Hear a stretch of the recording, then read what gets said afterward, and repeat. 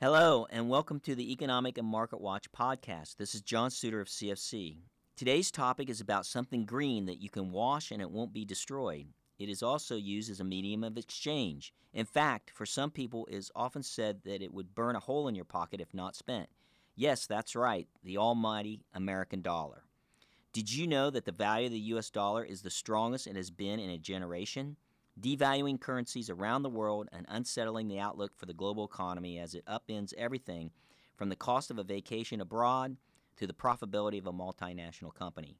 It also impacts trade volumes, supply chains, borrowing costs, and commodity pricing. The main way to gauge the dollar's strength is by indexing it against a basket of currencies of major trading partners like Japan and the Eurozone. By that measure, the dollar is at a 20-year high after gaining more than 10% this year, a huge move for an index that typically shifts by tiny fractions each day. In fact, the dollar is up roughly 45% over the last decade. The dollar lubricates the global economy.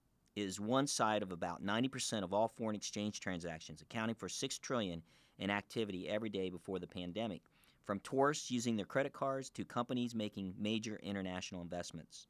The other thing you might not know is that the world's most important currency, the dollar, often rises in times of turmoil.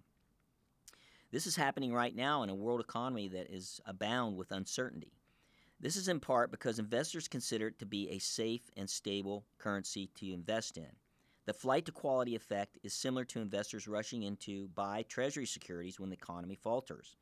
The other major economic event occurring in the United States right now, which moves the dollar, is the aggressive Fed Reserve tightening cycle. Interest rates are now markedly higher in the United States than they are in many of the large economies, luring investors attracted by the higher returns on even relatively conservative investments such as Treasury bonds.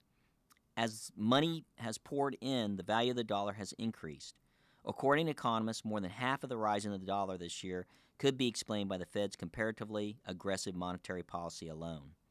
Americans that are traveling abroad this summer will find that their money goes further. A holiday in a foreign country is one way Americans can reap rewards, along with buying cheaper imports coming into the U.S. However, that cannot be said for American companies with large international operations overseas. These companies will take a hit when they convert their foreign sales back into dollars. For example, profits at both Microsoft and Nike have recently eroded. Apple generates more than 60% of its sales outside of the United States. So depending on one's perspective, a strong dollar can have mixed results for individuals and businesses alike, and that impact is not going to be going away anytime soon.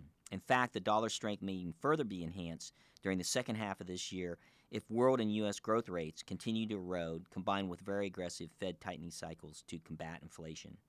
Thank you for listening, and be sure to download the Economic and Market Watch dashboard. We'll talk to you soon.